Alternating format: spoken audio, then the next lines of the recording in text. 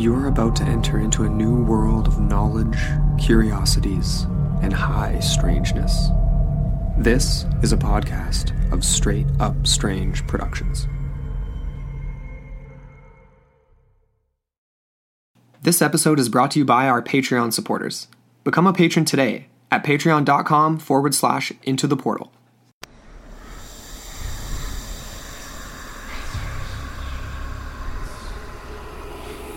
Of all the various shapes and forms, sights and sounds of paranormal phenomena, none are quite so disturbing and difficult to explain as the strange happenings of poltergeists.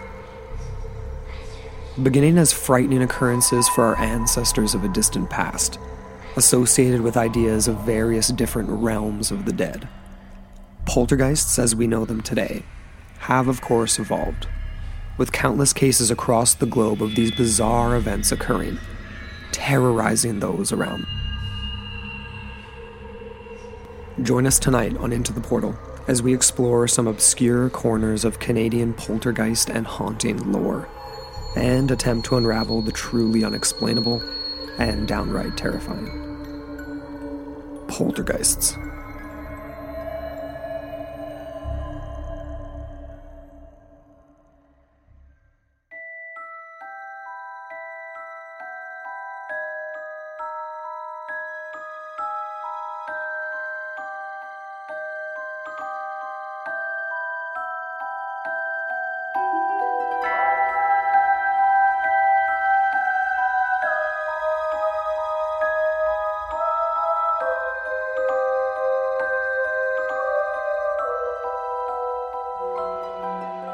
Hello, and welcome back into the portal. I'm Amber Ray.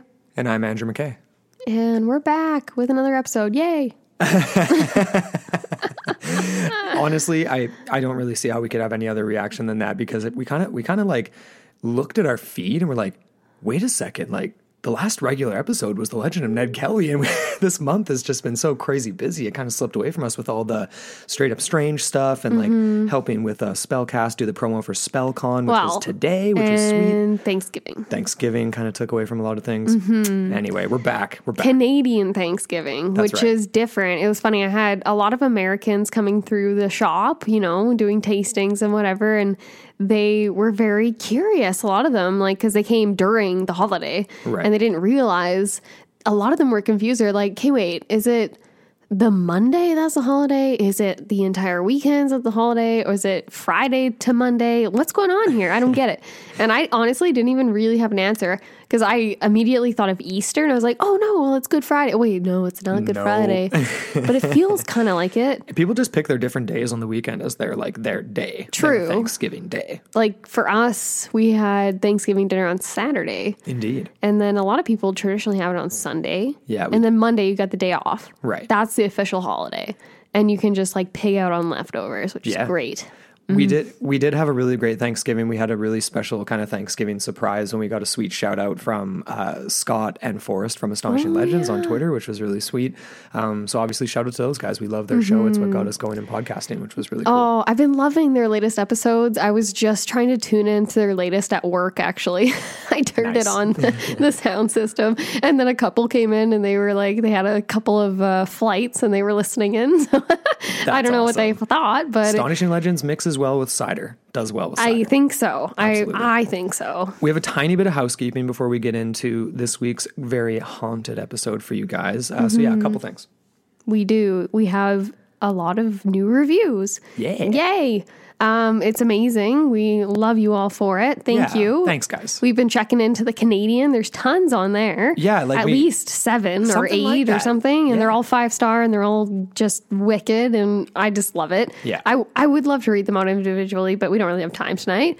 But go look at them. It's so great. Yeah, check it out, and if you haven't, leave us a review, and wherever you listen, do pound that subscribe button and subscribe. Because to be honest, it's one of those things. I look at them and I'm like, yay! Yeah. I love it. And when I'm having a moment, I'll just be like, no, this is why we do this. Definitely. Which is awesome. So thank you. We really do appreciate it. And if you haven't already, please drop us a 5-star. Yes. And possibly a review if you have the time. Indeed. We love reading them. Definitely. We do. We have a couple new patrons too. Yes, we do. And thank you. We've got 2 new paranormal scholars. Yes. Big shout out to Big Tim, and JW Castor. And yeah, they've joined our $5 tier. The League of the Paranormal Scholars, I'm calling it. It's a good little team of It's good value. scholars now. You get a lot of cool stuff. You do. A shout out, obviously. You get some free goodies from the show, and you also get you get bonus content too, which yay. We just put up the Yowie on there not too long ago, and we have a couple coming down the pipe. Oh, the Grinning Man. The Grinning Man. Which was suggested by our producer, Jordan Yu. So thank you very much for that. Awesome. And then I think we have Cryptid, too, for the minisode. We do. We are going to take a look at the legendary monster of Lake Champlain, Champ. As it were. One of our favorite Twitter accounts. Yeah, exactly. One of our favorite Twitter accounts. If you don't follow the Hotter Nessie on Twitter, go check it out for sure. One last little thing before we jump right into it here. We have our pumpkin carving contest, you guys. You know what? We haven't ourselves actually had a chance to carve a pumpkin yet. We are going to do a whole bunch. I mean, it's only the 19th today, something like that. Anyways. It's the 10 days of Halloween. Yes. Let's carve a pumpkin every day. Carve a pumpkin. Tag us at Strange Pods. That is our network account on Instagram. If you don't have Instagram, at Strange Podcasts on Twitter or Facebook as well. Just carve your pumpkin, follow us on one of those things, tag us in your post of your jack-o'-lantern. At this point, if you're just not a social media person, if you just email us a picture, we'll enter you. 100%. We will. Totally. Because that's amazing. As long as you give us a mailing address so we can mail you some stuff, that would be great. So bookmarks, stickers, magnets, epic vintage comics, candy. It is a pretty badass Halloween prize pack, you guys. So carve some. I can't wait to see. We did this last year with Into the Portal and we had some really sweet pumpkins. And so I can't wait to see what you guys have. Me too. All right, you ready to jump into this? Well, let's do it. Poltergeists of Canada. Yeah. All right, let's do it. Getting into it. We've kind of had this ongoing poltergeist theme on this month because obviously it's Halloween Horror Fest and all this stuff. And we covered Poltergeist on our Film Friday, the original, and Beetlejuice too. And now we're just going to get into some poltergeists of good old creepy Canada. Oh, yeah. So let's get the definition of a poltergeist here before we jump right into things. Okay. So loosely defined, a poltergeist would be a ghost or other supernatural being who is supposedly responsible for physical disturbances. This could include loud noises, objects thrown around, and or disappearing and appearing at random. These objects could be household objects. They could be objects that just shouldn't be there. Right. All sorts of creepy stuff. Also physical contact. It could be biting, scratching, pulling hair. Other phenomena also commonly reported, just weird stuff, man. Very strange stuff. Yeah, telekinetic type stuff. You know what I mean? Like cutlery being bent in half, and also covered drawer, anything, right? Just ominous, unnatural stuff. And it comes with very much so. You did it yes, definitely. And it's the physical contact aspect of it that's the most just downright bone chilling for me. The idea of biting, scratching, pulling hair with an entity from the other side, whether this is the spirit of a deceased human, just a straight up non-human entity. That we're going to get into all this stuff here in tonight's episode. But before we get into some of these, we have a couple of really cool Canadian poltergeist stories that are lesser known. We feel like you guys will probably have never heard of these, except maybe Ace over in Nothing Ever Happens in Canada. Maybe she's heard of these because she's pretty adept. They're obscure. They are indeed. We wanted to kind of give you guys a little bit of history on the idea of hauntings and poltergeists, though, before we kind of dive right into them, because that's just what we do here on Into the Portal. And it was kind of interesting looking into this because obviously when it comes to hauntings and ghosts and poltergeists and events like this and phenomena like this, it goes back presumably until the dawn of man, right? And this is a phenomena that could very well impact animals and other creatures as well. We're going to get into a little bit of that too. But without question, the concept of a spirit existing, right, after death has been extremely common, in humans since the earliest ancestors walked this earth. So it kind of begs the question, did Neanderthals and other early hominids, who perhaps met, for example, a violent death, did they end up haunting other Neanderthals or other Homo floresiensis or other whoever it might have been? I find that to be kind of an interesting thing. Prehistory hauntings. And then, like I just said, again, animals. I mean, imagine, for example, here running into a spectral great white shark, that met some sort of like terrible demise of some kind, right? Or perhaps maybe even a much older creature like a Ceratosaurus, which harkens back to our Monster of Partridge Creek episode. Oh, totally. Right, where there's this sort of idea behind it that we talked about. An echo, perhaps? Exactly, or some sort of an apparition or something that's clearly not an animal living there. We brought up ghost kittens, too, at one point in this show. Did we really? Yeah. When did that happen? Oh, my God. I can't remember when it was, but it was pretty recently, I believe. And we talked about how, like, there was a story about the ghost kittens that the guy threw into the harbor. Oh, the sack of kittens, and then they came back to haunt them. Yes, and they're like mewing pitifully outside his window. Right. Anyways, ghost cats. Indeed. They exist. And this ties into a few other things we've kind of talked about too. Like I even chucked in Mokele Mbembe here as well, because like with the Monster of Partridge Creek, Mokele Mbembe, very physical creatures and attacks, but also things that shouldn't be. That really shouldn't be there. Very much like a poltergeist in a lot of ways. But I digress, because we're looking at, to kick things off here, the history of poltergeist, dating as far back officially as the 1st century Common Era, the 1st century AD, if you will. But indeed, they go back much, much further. So basically, the details of the afterlife, obviously in different cultures, they vary all over wherever we're looking. But it does come down, for the most part, into the idea, some sort of conceptualization of the realm of the dead. Right? Typically governed by some sort of laws that typically can't be broken unless you're some sort of a special person or you have some sort of special object, whether it's the Book of the Dead, if we're talking ancient Egypt, or whatever it may be, right? But it's different everywhere you go. Or the guide to for the recently deceased. The handbook for the recently deceased.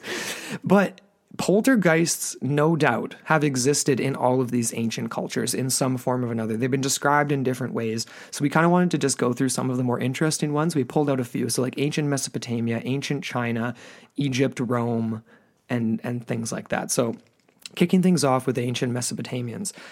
This is some information I pulled from ancient.edu.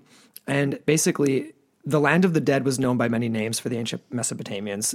Irkala, I hope I'm pronouncing that correctly, the realm beneath the earth, the land of no return, if you will. This is where souls of the dead, they dwelt in essentially like desolate, dreary darkness, right? They fed off dirt, they sipped from mud puddles. And this is a kind of a parallel to like the Mayan sort of underworld. Like it's not a nice place. It's not ascending to heaven like in Christianity. This reminds me of Beetlejuice again. It's like the sands of nowhere with death worms. There was totally like Mongolian death worm reference in Beetlejuice. That was awesome. That was great. Loved it. But basically, the souls are permanently in this place of the afterlife, right? And this was also depicted in Gilgamesh. So this is in a slightly different way because there's different ideas of the afterlife in ancient Mesopotamia. And we've talked about Gilgamesh before. But basically, it goes with special dispensation, if you will.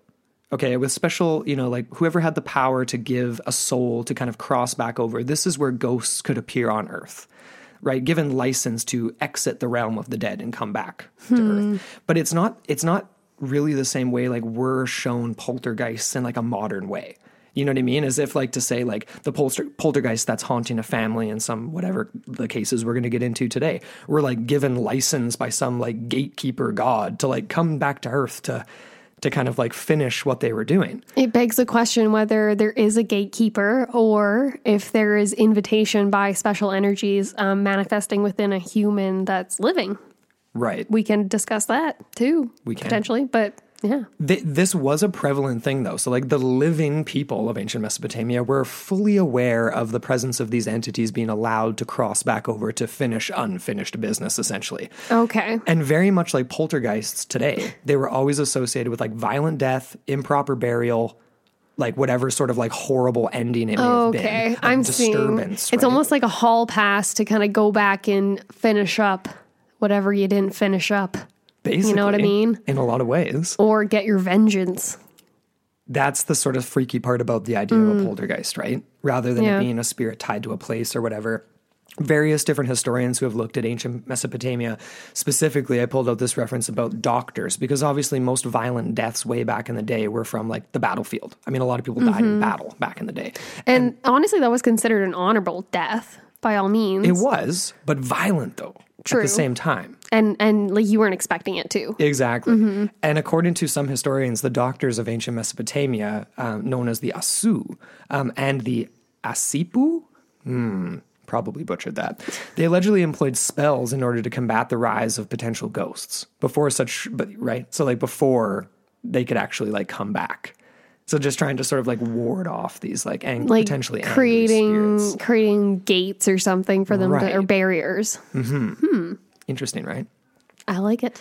Ancient China. Let's move into that just a little bit here too, because poltergeists were definitely a thing there as well. The Chinese philosopher. How did I just say that? Philosopher. What a name. Mo Ti. That's an easy one to pronounce. 470 to 391 BCE. He argued in favor of essentially accepting the idea. He fully believed that ghosts were a real thing. He was constantly reporting on it, and he took in reports from this minister, Tu Po, who allegedly claimed to return from the afterlife after an assassination. So we got Mo Ti and Tu Po. Mo Ti and Tu Po. I like it. Right? I like it. I mean, but the Chinese belief in ghosts was heavily influenced by like the idea of essentially like their practice of ancestor worship in ancient China, and the belief that the departed could still have influence on people's lives modern day, and it was a little bit less malevolent than in ancient Mesopotamia. Take a look at Mulan. Right. Perfect example. Yeah. Right? They even have a festival. They harkens back to Mulan. Very festive movie. They have a festival. All of her ancestors are giving her guidance through that whole movie, right? They send her on that mission. They you know what I mean? It's hilarious. And then they send Mufu. Mufu. Right? That's the dragon's name. I haven't seen it, and it's Eddie Murphy who plays the dragon, right? Yeah, it's great. Love that movie. Man. I wish it was a Halloween movie. Mulan Halloween. No, you want to watch it? It's been a while. That's not. There is an actual ghost festival, so it originated in honor of like appeasing the dead in China. And it continues to this day. It's held on the 15th of the 7th month of the year. And that's what just the quote I pulled up here from, what's this, ancient.edu. So June. Again. The ghost month, it's known as. And this is very similar to like Charmaine and some of these other things we've talked about in past episodes. This is a time where the veil between the living and the dead is thought to be the thinnest, where the dead can cross over, right? So very much like the Celtic one, the Day of the Dead in Mexico, you know, things like that. And people put out like food and gifts and stuff. So very similar to Charmaine, like we talked about last year. Very similar. And you would think over in that side of the world, because that would be like almost like, that's June, right? The 15th day of the 7th month of June. Right. Or no, sorry, that would be May. May, not June. And that would be closer to their fall, wouldn't it? Like the end of their fall? Like kind of because they're on the other side of the world, obviously. Never been there, but anyway. I don't know, but I'm thinking that makes sense, right? Because New Zealand, their seasons are flipped. That makes sense. So, I mean, it's like overall, it definitely sounds like a little less ominous than the previous. But it's still a death, right? And it's a day of death, and it's a day of celebrating that transition. And a lot of the times fall, like natural seasons, are connected to that. So that would make sense more so, because it seems weird that, because like obviously the Day of the Dead is in the fall, right? It's in October. Yeah. And same with Samhain. Indeed. Right, so, I believe so anyway, right? Yeah, the first, like in fall or whatever. I don't even know how to say that. We got to come back. We got to rewatch our own. And we listen to our own episode. It's almost like we watch them when we listen to them, though. Very true. Any podcast I listen to, I always imagine the hosts. Always. Or whatever they're describing. Yeah. Like Canadian Girl, she paints a vivid picture. She does. I love it. I mean, people with aphantasia must not listen to podcasts. They do, probably.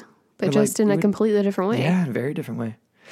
Anyway, we digress. Coming back to dead things, the veil. I think that's the most significant part about this sort of just very, very brief look at ancient China and ghosts. The idea of a veil, because that's kind of what we're dealing with poltergeists. This idea that like, that's the big question I have for this episode is like, what causes the crossover? What opens portals? And what makes a poltergeist different than other hauntings and experiences? Is it a portal? Other phenomena? I guess so. It's an entrance. It is some sort of special circumstance connected to either a place or a person. And we're gonna actually there are differing definitions for a ghost, a haunting, and a poltergeist. Right. There are variances and all of that too. I have the definitions further down in we'll get into episode. It. We'll get into it. Yep. Ancient Egypt is another curious one, something that we've talked about in a few episodes, like with the underworld of Giza.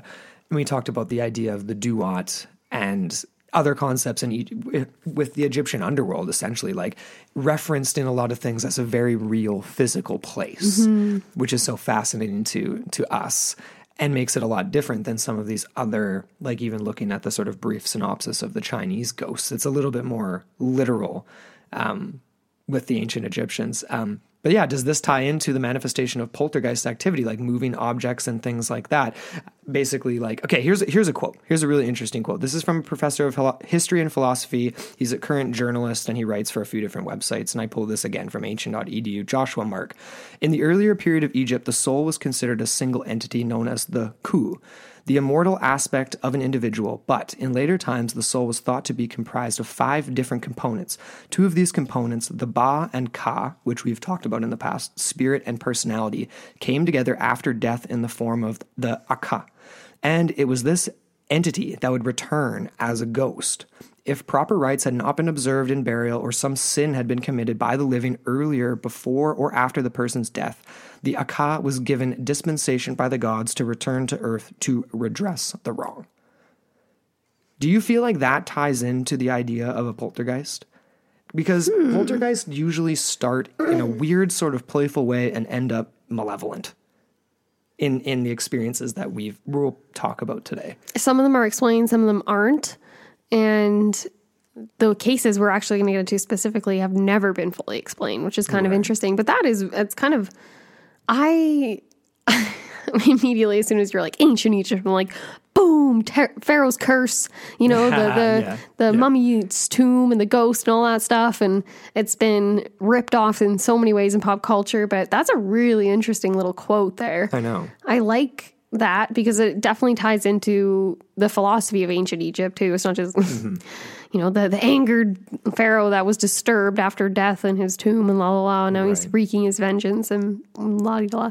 Right. But I like that a lot, and I definitely think that is something that would tie into an earlier conception of what could be considered a poltergeist if there are recorded cases in ancient Egyptian culture that would describe things similar to what we're going to talk about today with our 2 case studies. Yeah. And of course, we need to look further into this. We always need to. Prompts a follow-up episode so on just many pure ancient wormholes. ones. Pure ancient, like, poltergeist. Like, that's an episode in and of itself. Like, we should definitely do that. I mean, there's historic cases that are pretty special that Patreon we can cover. Exclusive, Patreon maybe? exclusives.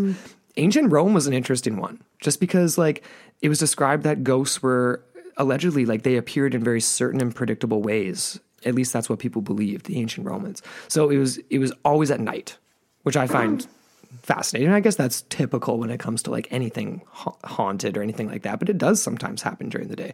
But they saw these apparitions as very real in both physical appearances at nighttime or in dreams. So whether it was a person's, a traumatic death or whatever it was, they would see entities in dreams and then sometimes the same ones in physical appearances. And it was always at nighttime. I thought that was kind of interesting. The 1st century AD, Pliny the Younger, okay, so one of the great Roman authors, he wrote down one of the first notable ghost stories, at least in Roman history, in his letters. And they became really famous for this super, super vivid account of life during the early heyday of the Roman Empire. But he reported that a specter of an old man with a long beard and rattling chains would constantly haunt him in his house in Athens, Greece. It's like an earlier version of Marley and Marley. Well, I wonder if that's where they got that from. Interesting. Like early shackles and stuff like that. Fast forward a little bit here, again, to the 1st century, a little bit further. So we've got this guy by the name of, this is a fun one. Let me see. Flavius Josephus Witnessed.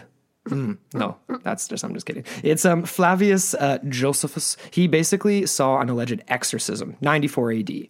So according to a book called A Cross-Cultural Review of Psychokinesis, not Pyrokinesis, by Pamela Ray Heath, historian Flavius Josephus, he probably has the first claim for at least one of the earliest poltergeist activities like on record. So he reported this at the site of an exorcism in 94 AD, and he claimed that as the spirit was drawn out of the individual, after this was achieved, objects in the room were moved, most notably a large bowl of water that was across the room that got overturned in a violent manner. Now, this is kind of coming back to this whole thing again, like we'll talk about at the end, like demonic entity, the elemental, like human ghost, like possession in a person. Is this the same as like a poltergeist? The classic definition of a poltergeist. Yes, there's a bowl being chucked over that's physical activity that we do see with poltergeist activity. We don't need to get too deep into semantics here because it's all freaky shit no matter what happens. What if it's Stranger Things? Ooh. Boom. Upside down. No, I was kidding. But still, pretty freaky, especially for like 94, CE AD, right? Like if you hear this story, it's only going to like intensify the beliefs that were obviously very prevalent at the time. Yeah. Oh, Several hundred years later, this was kind of an interesting thing. 856 CE, the first official poltergeist, as we know it today in any case, was reported. Okay, so a ghost that causes physical disturbances such as loud noises or objects being thrown around.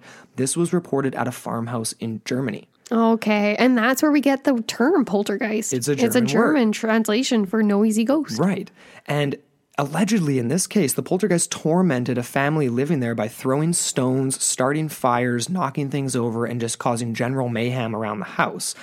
And there are many reported poltergeists over the years. That is, say that 5 times fast. Reported poltergeist. That is that's tough. But really, none of them can be oh my God, I can't talk today. Adequately explained, including this one in Germany. It was a small town that these people lived in. I mean, bizarre.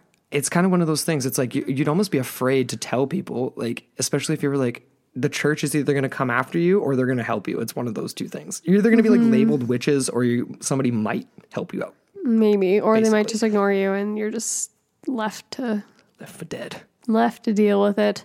Or make harmony with the ghosts like they did in Beetlejuice. Huh. Well, that's enough of me mispronouncing things and rambling on. Let's get into a couple of our more modern, spooky Canadian cases. Yeah, I was really stoked.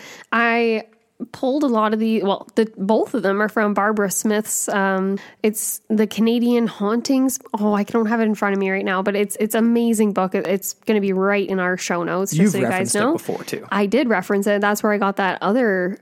I think it was the case of the haunted cats. I can't be 100% because I've been reading a lot of ghost books lately, but this one is particularly disturbing.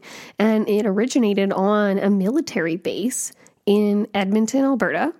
So the story begins with the Millers, and their name has definitely been altered because they came out way later because they were in the military, right? You can't really be active and be, talking about this kind of stuff. It's kind of frowned upon. No, for sure. Mm-hmm. So they're a military family and they ended up moving to this base in northern Alberta. Date is unknown, unclarified in the book.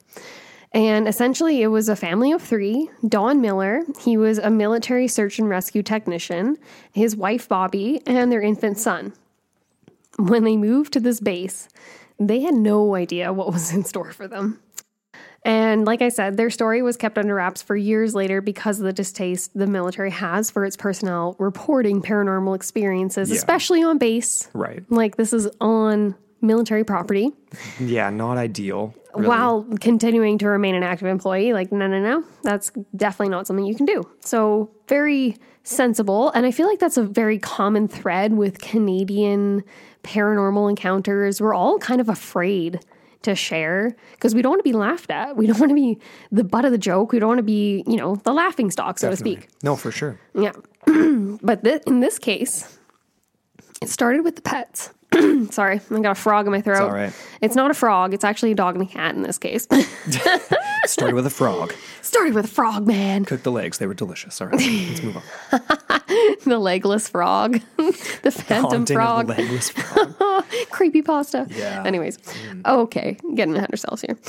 The Millers had a cat and dog, and both, as soon as they moved into this house, started to behave very strangely. They would both stare in this one specific corner of the living room. And the other target was the spare bedroom upstairs. The dog flat out refused to go into the spare bedroom, even when ordered. He was a very good dog, but Never he would refused. He would whine incessantly. Even when anyone was in that room, he would just stand outside and watch them just to be sure.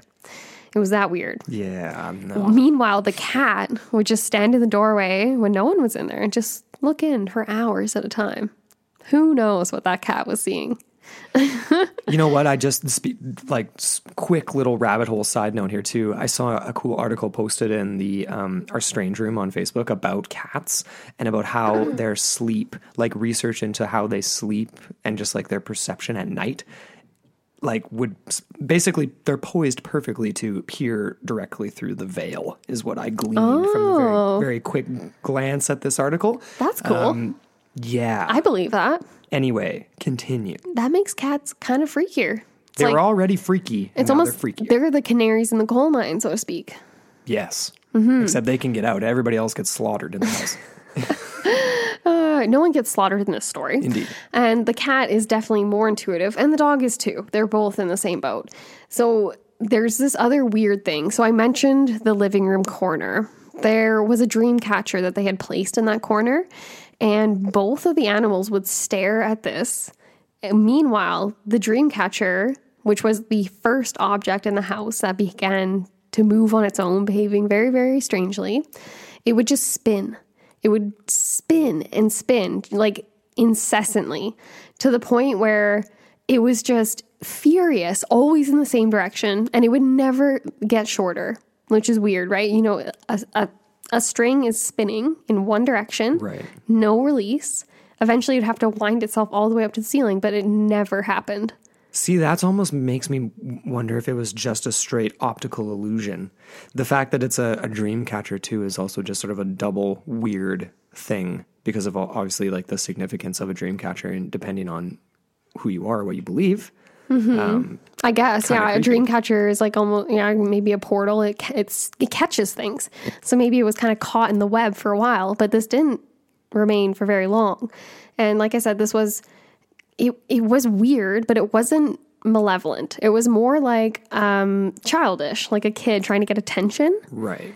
And that's where it started. And then, of course, the TV was next. Always. Classic. Always the TV. Classic. It's a very old tube set that the Millers had. And it had that really old school channel knob. And you had to really like clunk it to change the channel. And it was like really stiff, really old and stiff.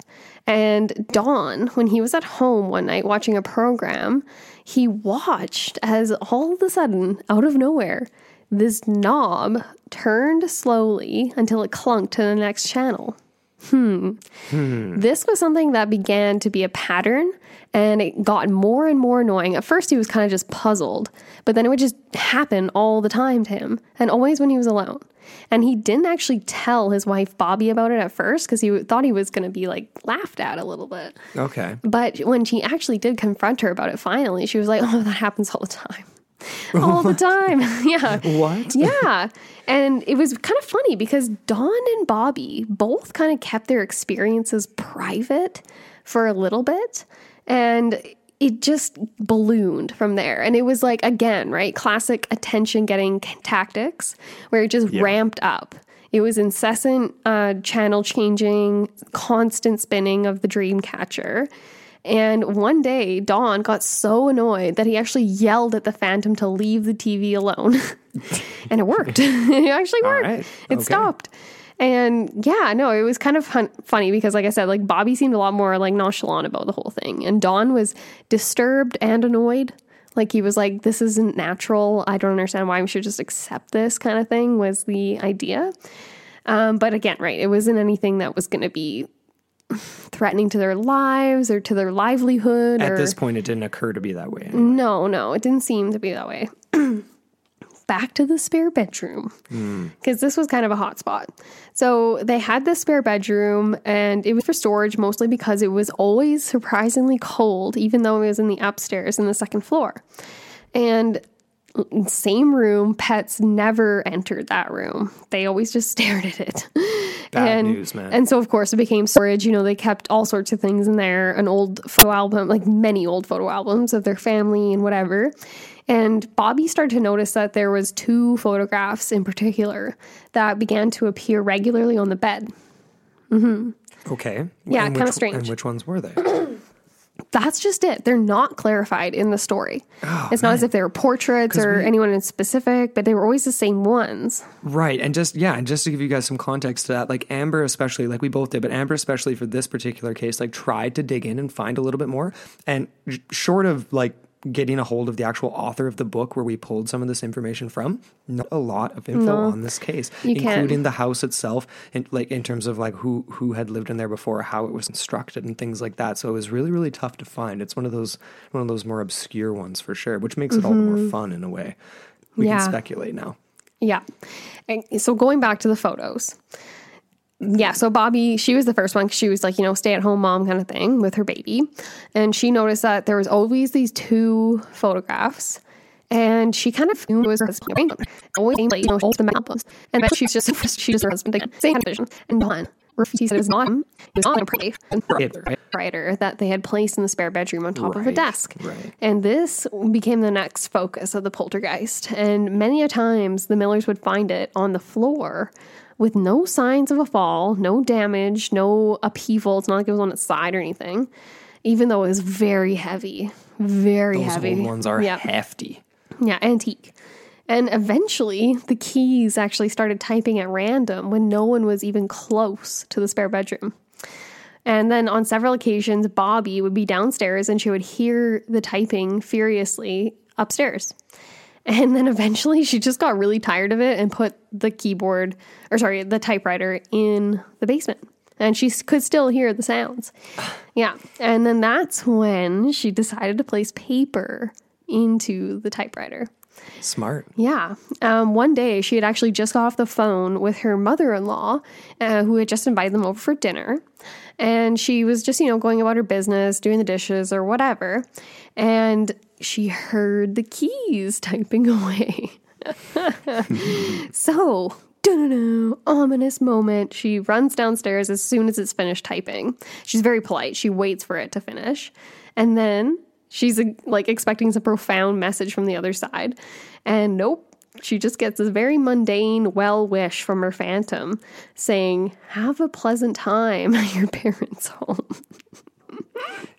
I mean, not very spooky. I mean, it is and it isn't, because obviously the idea of like something just constantly listening to you, that is not spooky, knowing who this was or what this is. And why? Like, why are you there? Is it exactly that? Is it a benevolent spirit that's just trapped? Very similar to Beetlejuice, right? Where it's like just a couple that happened to die and they're just like, well, we're just here, I guess, forever. So, just trying to have any kind of interaction at all. And I mean, maybe. If I was a spirit, I would probably be trying to do the same thing. Yeah. There was actually sightings of a ghostly appearance of a woman. Dawn saw this on one occasion. He was standing at the top of the stairs and he glanced down the stairs and saw a slender young woman with shoulder-length hair and a dark floral dress at the bottom of the stairs. And then he turned away to beckon his wife over and she had disappeared by the time he got back. Yeah, so maybe it was her. Maybe she was an old typist from way back in the day or something and had some unfortunate occurrence. Anyways, you can conjecture all day about this kind of thing. We can conjecture all day, but it does bring up a lot of interesting questions about poltergeist, because obviously like the dream catcher's spinning, there's other weird things that they all fall in line with the idea of a poltergeist.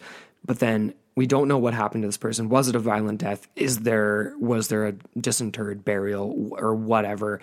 It doesn't really appear to be that case. I wonder, here, yeah. Right? But like, it wasn't violent. But what is it attached to? Like, why the house? Is it the house, or is it just choosing to be there, or is it the people and this spirit was with them this entire time, or one of them? And now that they're in this house, it's finally like, well, we're settled in here now. I can start typing on a typewriter. Because some people believe that poltergeists are solely attached to people. That's just it. That's where we're getting to this whole discrepancy between a haunting and a poltergeist, and we've kind of entertained that theme before. With the film Friday Poltergeist, and even a little bit with Beetlejuice too.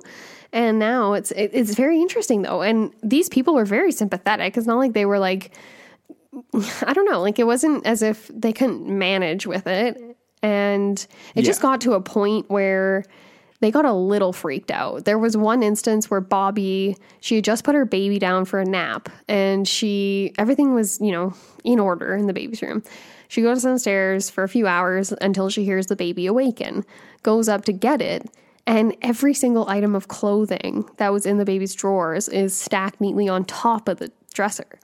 And as soon as that happened, she was like, okay, I'm not cool with this anymore because I have an infant and you know what I mean? Like that's priority number one and we need to get out of this place. And as soon as she told Don that, he was actually probably more happy than anything and was just like, yep, let's get rid of this place. And they just they moved out eventually very quickly. Actually, they just it's a military base. So you can just apply for a better house or a bigger house, right? Because they have a growing family and they kind of use that as an excuse. And they never looked back. They were like, nope, let's get out of here. And they never actually followed up on anyone that was living in there after them. So we're not actually sure if this activity continued or intensified. Yeah, you have to wonder. I mean, obviously, if these things were sort of slowly ramping up for this family, if the next tenants were if it was going to pick right up where it left off. And I think that's kind of obviously there really is no rhyme or reason when it comes to poltergeist. Like there's some predictability in terms of at least you can put it into categories of what is what. But I mean, all this puts everything I believe and what I know and what I think I know and everything like that into total jeopardy and question when it comes to this type of thing. And when I was on the Zing This podcast last week, I don't want to put any spoilers or anything because they're launching it on Halloween, but everyone knows, I've said it many, many times, that when it comes to ghosts, this stuff freaks me out the most because you can't pin it down. You just don't know what's what. And even bringing in a priest to help you deal with something, it's okay, well, I feel slightly better, but then it also makes me question, it's should I be going to church every day? If this is working, then that might pose a problem for me. Change your belief systems. Indeed. We do have another really interesting case for you guys.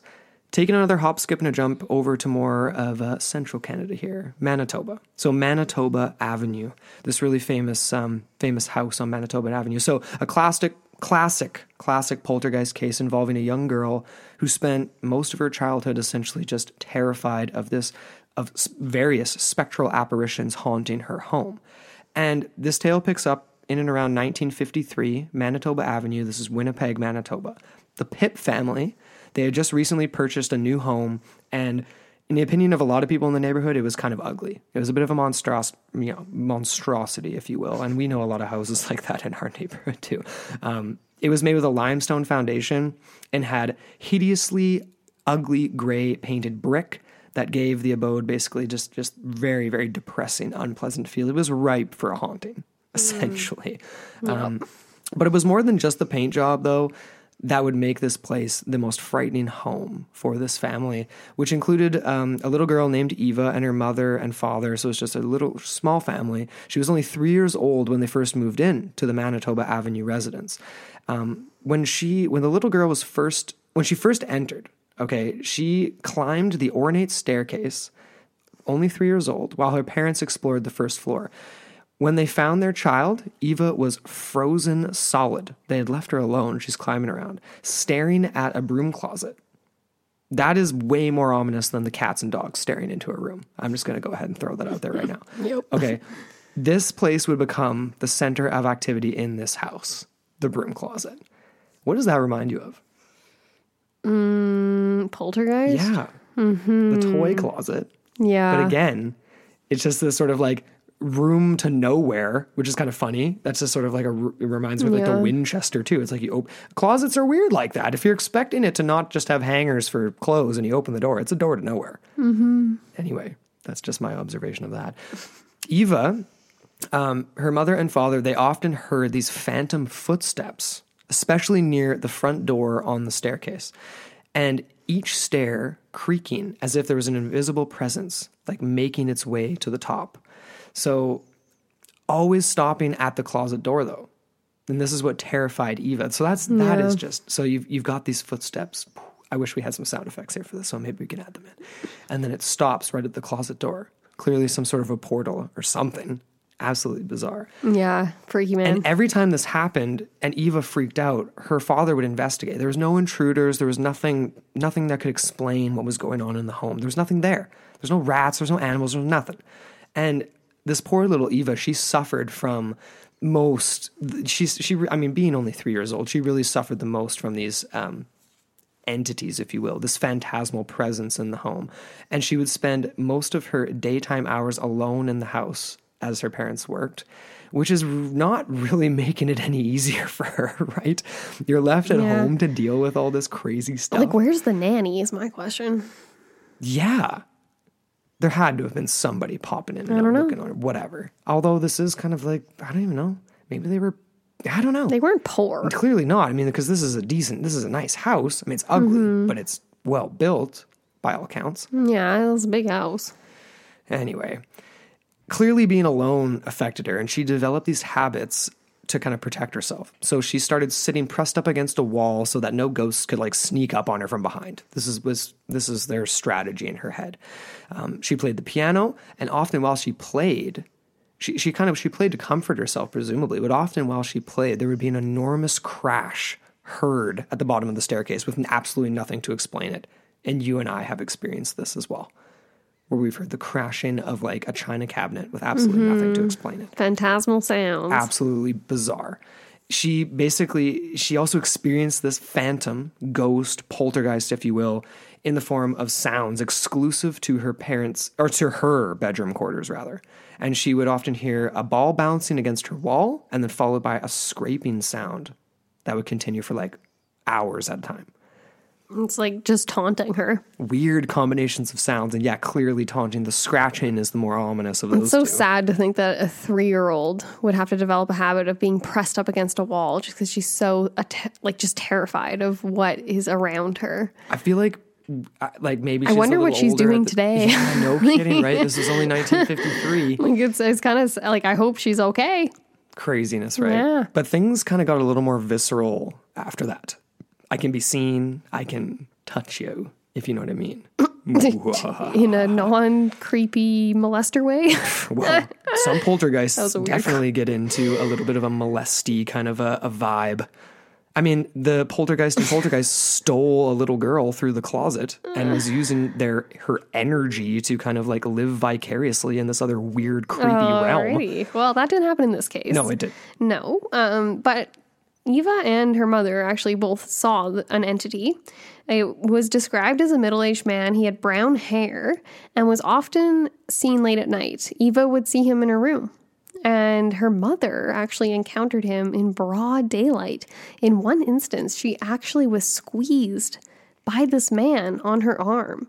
And she was convinced he was a living, breathing person because he was so real and so visceral that she followed him into the kitchen and he dissolved before her very eyes. Dissolved. Love very that description. Spooky. This wasn't the end of it, though. There were objects again. This is a very common theme in poltergeist intrusions. Objects that were like either they would randomly fall off shelves, counters. This would be pictures, decorations of some weight, things that a ghosty probably, you know what I mean? Like this is stuff that can't just be fallen because you step on a weird creaky floorboard and then all of a sudden it's like, you know what I mean? Like it wasn't even that old of a house, I don't think. So that kind of meh. You can't chalk it up to that. Not really. No. Other objects would randomly disappear, only to reappear much later in places they did not belong, and no one would ever admit to moving them. Again, very spooky. Yeah. There was actually, I'm going to just jump ahead a little bit here, because there was a sliver of bone that was deposited at the top of the staircase near the closet door. A random sliver of bone. These people didn't have a cat. They didn't have anything that would drag something in. And it just appeared in front of the ominous closet door. I would want that analyzed. They didn't touch it. They did not touch it. Yeah, maybe a good call.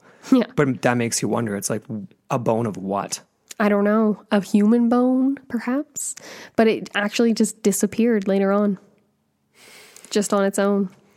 No one touched it. Very, very strange. It's almost like another hook. You know what I mean? Another sort of thing to tease you or to drag you to that place. And it was very spooky because after that happened, the Pips did investigate that closet a little bit further. They found that there was a space that was sealed off. Oh, yes. I love this. This definitely confirmed to the family that it was the epicenter of paranormal activity. However, According to Barbara Smith's account, they were too afraid to investigate it further. They would continue living through this hellish sort of endurance for 23 years before they sold the place. 23 years of this weird phantasmal sounds and random spectral appearances, and obviously their only child, getting frightened to death on a nightly occurrence. Man, that would be horrible. Just horrible. And it was interesting because the new owners, they definitely experienced it like similar, if not a little bit different phenomena. There was this one account how they moved in and they actually found in the basement a layer of black water with no cause or explanation. Black. Pure black. How do you explain that? Once again, there was no rain. There was no nothing, no flooding, no anything. And it was kind of funny. They supposed it was the spirit announcing his presence before the new owners. Man, what a way to make an entrance. Yeah. I mean, these things that you just described, this might sound like a little bit out of left field, but like the idea of like, these are very physical things, right? Like water, black water, doesn't make any sense. Why is it black? Why is it there? How did they get rid of it? Did they pump it out? I wonder. These sorts of things are even the idea of like things being physically moved and they end up where they're not supposed to be. It reminds me of Skinwalker Ranch. Where I'm thinking of like, you know, the wolf in the earlier Paranormal Activity with the fur that's like deceased flesh that's like left over behind. Doesn't make any sense. Very similar to the water. Is that like rancid water of like dead people? What is that? And then obviously things being moved. Like there was like whatever the post digger at the top of a tree, and very similarly with like poltergeist activity. I might be sort of just very unintentionally crossing over into some sort of grand unified theory here, which I'm not planning on doing in this episode. So I'm going to just stop talking and we can continue on here. Well, there's a lot of theories and ideas surrounding this type of activity. We're not going to do a full comprehensive survey of all of them. There was a few ideas that we thought were kind of interesting. There was one that was from this institute in Italy. Yes. Istituto Fisica Superiore in Cagliari. Yes. Cagliari, sorry. Cagliari. And they were researching what might cause or attract a poltergeist, trying to explain the origins of this phenomena and these objects and all this stuff. So, of course, they kind of, you know, doing a quick whatever, look around the world, these encounters or phenomena tend to have one thing in common that they kind of pulled out, and they often occur in the neighborhood of a young child or kind of a pubescent woman, like, you know what I mean? Young women, like a young child or a young woman. Young women, basically. Young children. Yeah. Mm-hmm. Even though in the case of the military base, it was actually a young boy. Right. But who knows what the actual, anyways. The idea is that, according to them, the changes of the brain that occur at that puberty level, they involve in fluctuations of electron activity that in rare cases can create disturbances up to a few meters around the brain, which could ultimately result in physical disturbances of objects around someone. It's basically saying like unintentional, like psychokinetic ability. It's Carrie all over again. It is. It's basically saying like this is like, telekinetic. Yeah, or telekinetic rather. Yeah. So like, like that there's like basically a field meters out around the brain at this time. But that's kind of a stretch for me when we hear stories and cases of things being really like picked up and swirled around a room. I mean, a spinning dream catcher, maybe. Like, right? Like it's already hanging, like there's already gravity being like, you know what I mean? It's already being helped out a little bit. It's hanging from a string. It's not like a couch being moved across a room, or even like a bowl of water being flipped over for that matter. I'm thinking even like with the Hexam heads, and there was children in that household, and there was an object as well. And it's like, what was the actual energy centered around, I wonder? Whether it's female or male, kids are always susceptible to all of these creepy cases we come up with. And this is where we're sort of straddling that line between like deceased human spirit as a poltergeist, or it doesn't matter if it's a young woman or a young boy. In the case of the Millers, it was a young boy. But if there's an entity, it doesn't have to be demonic. It doesn't have to always be this malevolent, like whatever, like rah-rah, like supporters of payment or whatever. But like not of this earth. You know what I mean?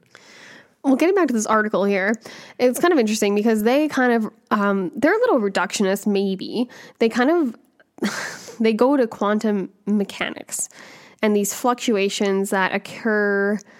This is kind of weird. Okay, so it says here, children generate poltergeist activity by channeling energy into the quantum mechanical vacuum. These disturbances would be similar in character to the quantum mechanical fluctuations that physicists believe occur in a vacuum, in which virtual particle and antiparticle pairs pop up for a fleeting moment before they annihilate each other and disappear again. These scientists believe that the extra fluctuations are triggered by the pubescent brain would substantially enhance the presence of virtual particles surrounding the person. This could slowly increase the pressure of air around them, moving objects, even sending them hurtling across the room. This is their idea. Right. Mm-hmm. What do you think about that? I don't know. I think I love it because it's just like a very conventional way of trying to explain something that we have no explanation for. And the thing is that this doesn't always occur when there's kids.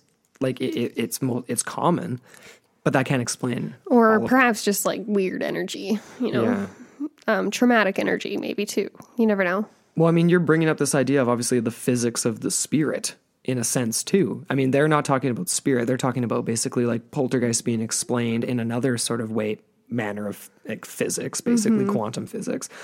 But I'm very curious about that because if we're believing that these are actual entities, the physics of a spirit is really fascinating to me. Like an entity being able to touch a person, break bones, pull hair, scratch skin, move objects. What state did they have to be in?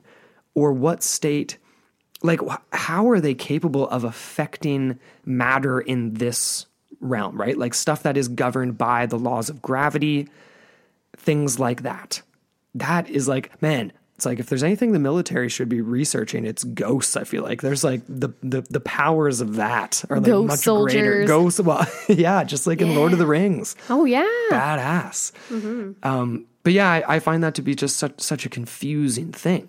It's like they're creating their own anti-gravity fields based on their own state of matter, which is not of this world. It's a state of matter that can't be explained in our realm, basically. And therefore, they're able to impact objects. They're above us and beyond us.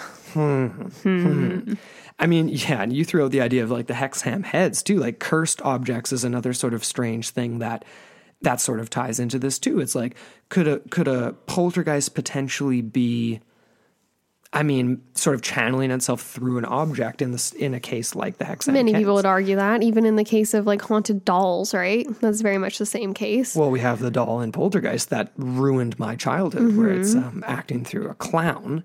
Yeah. They definitely jazzed up that clown for the remake. Oh, what was that one that we covered in, was it called Ed? What was the name? It's a very simple doll. And he lives in a museum now. Robert the doll. Yeah. Or the original Annabelle, I guess, eh? Yeah. But that's, cursed objects. There was also another interesting Canadian case of a woman, a nurse, who happened to find an old-fashioned nurse's cap. She was working at a psychiatric ward, I believe, and she ended up taking the cap home. The next day, she brought the cap back, and she was just mortified, just absolutely terrified of this thing. She put it back exactly where she found it, and then a few hours later, it was just gone. Very strange. That's like almost an invitation, right? You know what I mean? Like, yeah. And same with the sliver of bone, you could suppose, hey, with the Pips family, and like what would have happened if they took that bone, or if they moved the bait. it? Yeah.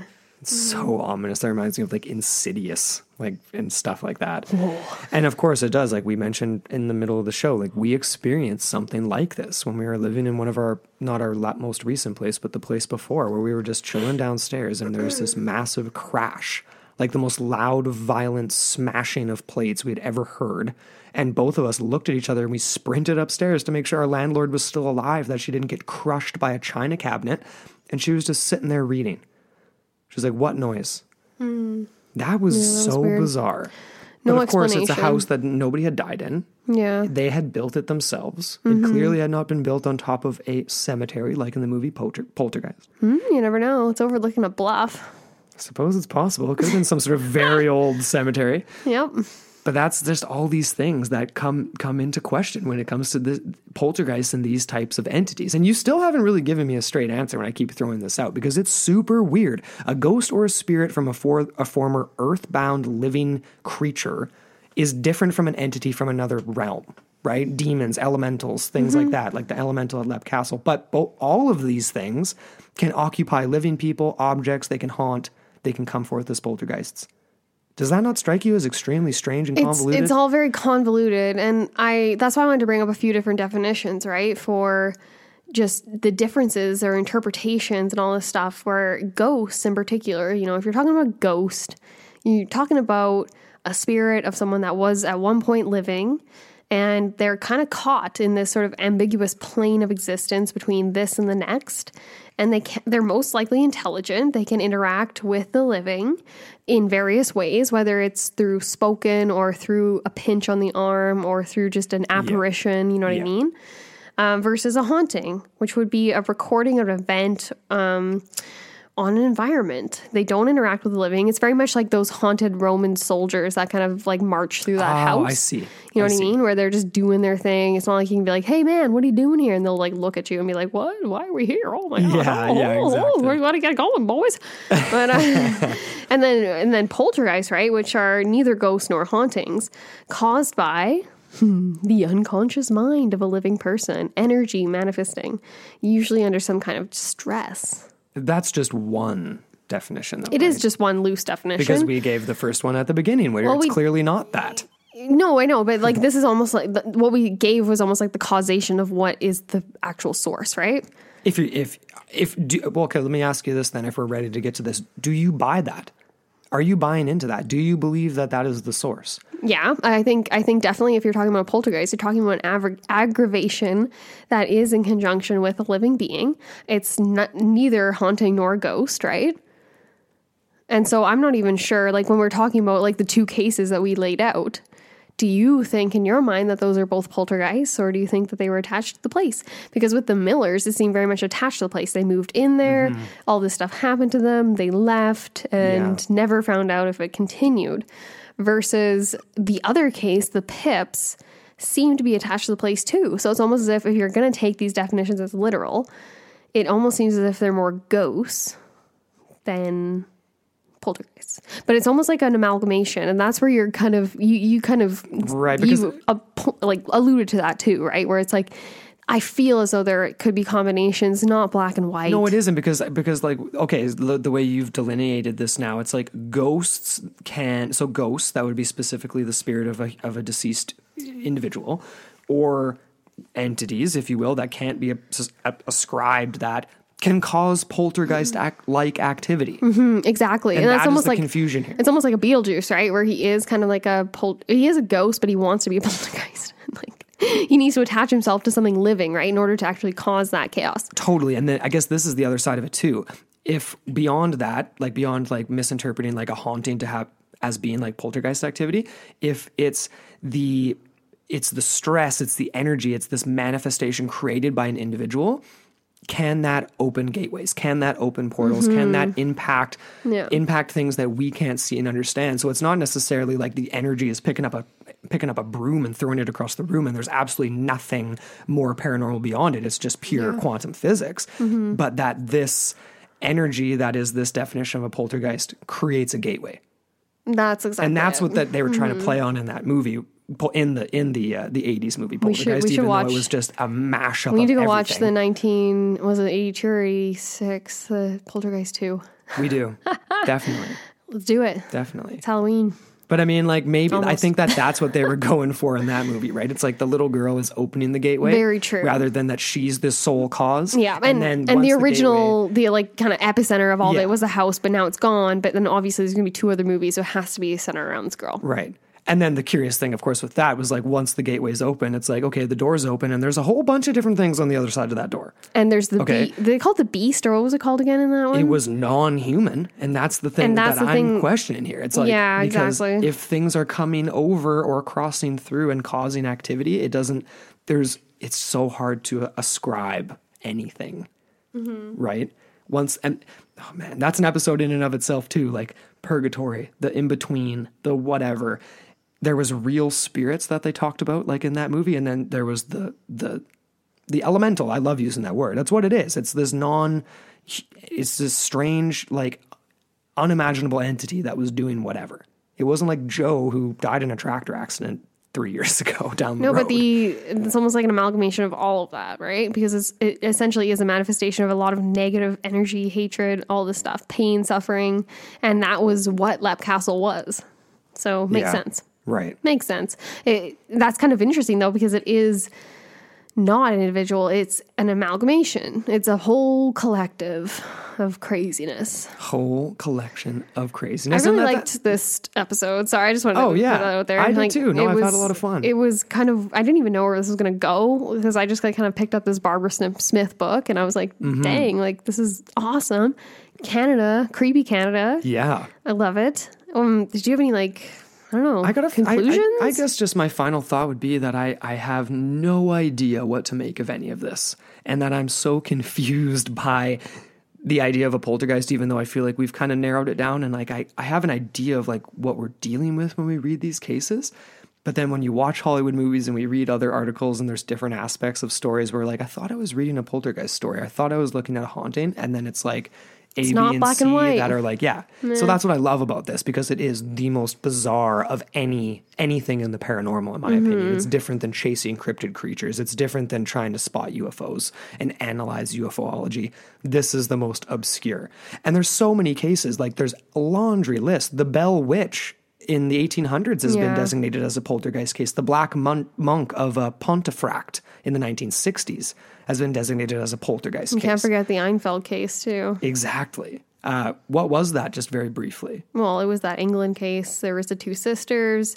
Classic, even though a lot of people have seemingly debunked it. And, it's one of those ones where it's just all for debate kind of thing. But another case, right, where it's just seemingly unconvincing evidence, young girls involved, potential hoax, who knows, and that's it. If you haven't experienced firsthand, then it's really hard to make an actual judgment on it. And that's kind of why we are I feel like we are grasping at straws. Well, we can read the cases, we can look into the history, and in the end, it's once you experience something like this firsthand, you just don't really know. Yeah. And that's kind of my concluding thought. Yeah. Yeah, me too. And honestly, we just want to know if you guys have ever experienced anything like any of this. We want to know. I mean, we want to know what you guys think of this episode, but definitely hit us up, because we know a bunch of you out there who have posted in the Strange Room or into the portal, on our podcast forum there, that you've had some experiences kind of like the families that we've talked about in this episode. Yeah, and we want to do a Patreon bonus episode talking about hauntings in prolific places. Yes. We have a couple of castles that we want to talk about. So that's going to be really cool. It's coming down the pipe real quick. So definitely, if you haven't already, go check out our Patreon. Yeah. I just there's a lot of cool stuff. And now we've got a few new members and it's really fun. And we just want to keep it going strong and we just appreciate you all so much. We really do. And honestly, even at our $1 level, we send you guys all kinds of cool stuff. And it really helps keep the show going. We've been able to upgrade our equipment because of Patreon. And you guys really do keep the lights on. It's not just a cliche.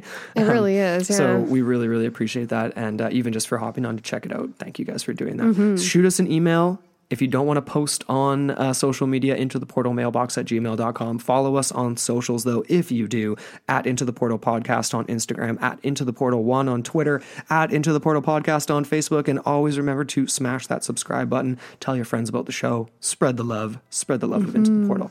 Pumpkin carving. Keep that in mind. I'm just throwing that out there one last time at the end of the episode because I'm so stoked to see what you guys got going. Yay. But until next time, on Into the Portal. Your gateway to the bizarre.